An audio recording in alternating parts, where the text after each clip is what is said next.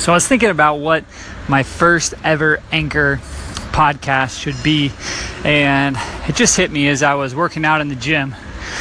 There's one thing that I continue to see amongst people, especially in leadership and coaching positions, and we're all guilty of it. We all fall into the same category of we're all in it together. But I just want to remind people that if you're not in the trenches, if you're not trying to beat on your craft and master something, if you've gotten too far away from that process, it's really hard for you to have the empathy that you need to have to understand what those that are going through it are actually feeling. We romanticize so many things on the back end. 3 years, 5 years, 10 years, 15. Some of you all have been in this 20, 25 years removed from actually doing the thing that you're now coaching or leading, and it's so easy to forget. I had to apologize to one of my friends who plays professional golf the other day because I've been beating on my craft in golf and I've gotten really good. My handicap got down to a 3, but I started to notice something. I started to notice that I actually was losing the joy in playing. Golf is one of my favorite things to do, but as I worked harder and harder and harder at it, and I was trying to get my handicap lower, I was trying to shoot certain scores, I had forgotten a lot of the principles that I teach, which is that I have to surrender the outcome.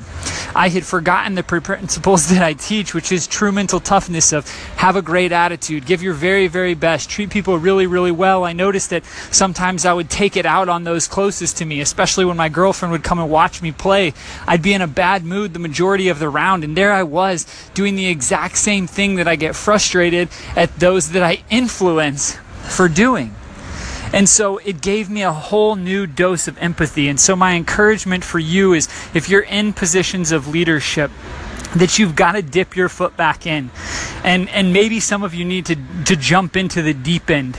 Maybe not just stick your toes in. Maybe it's with fitness. Sometimes I see coaches, when they ask me to come, observe their training sessions, they just keep pushing their kids and pushing them. And, they're basically at the point of throwing up. And the coaches are just like, oh, these kids are just soft today. And we used to do it. It was so much harder. And it's like, man, when's the last time you did some sprints? When's the last time you pushed yourself this hard physically? I know you push yourself in your job, but when is the last time that you put yourself in a situation like what they're in so that you can have a higher level of empathy? Not so that you can necessarily take things easier on them, but so that your heart posture shifts and people can tell whenever they know that you actually understand what it is that they're going through because you have that empathy. You know how hard it is. You know how much of a struggle it is. You're in the trenches with them. So that's my encouragement. My encouragement to you is, in what area of your life are you leading that you have removed yourself from the trenches and that you need to get back in so that you can increase the levels of empathy that you have so that you can more effectively lead?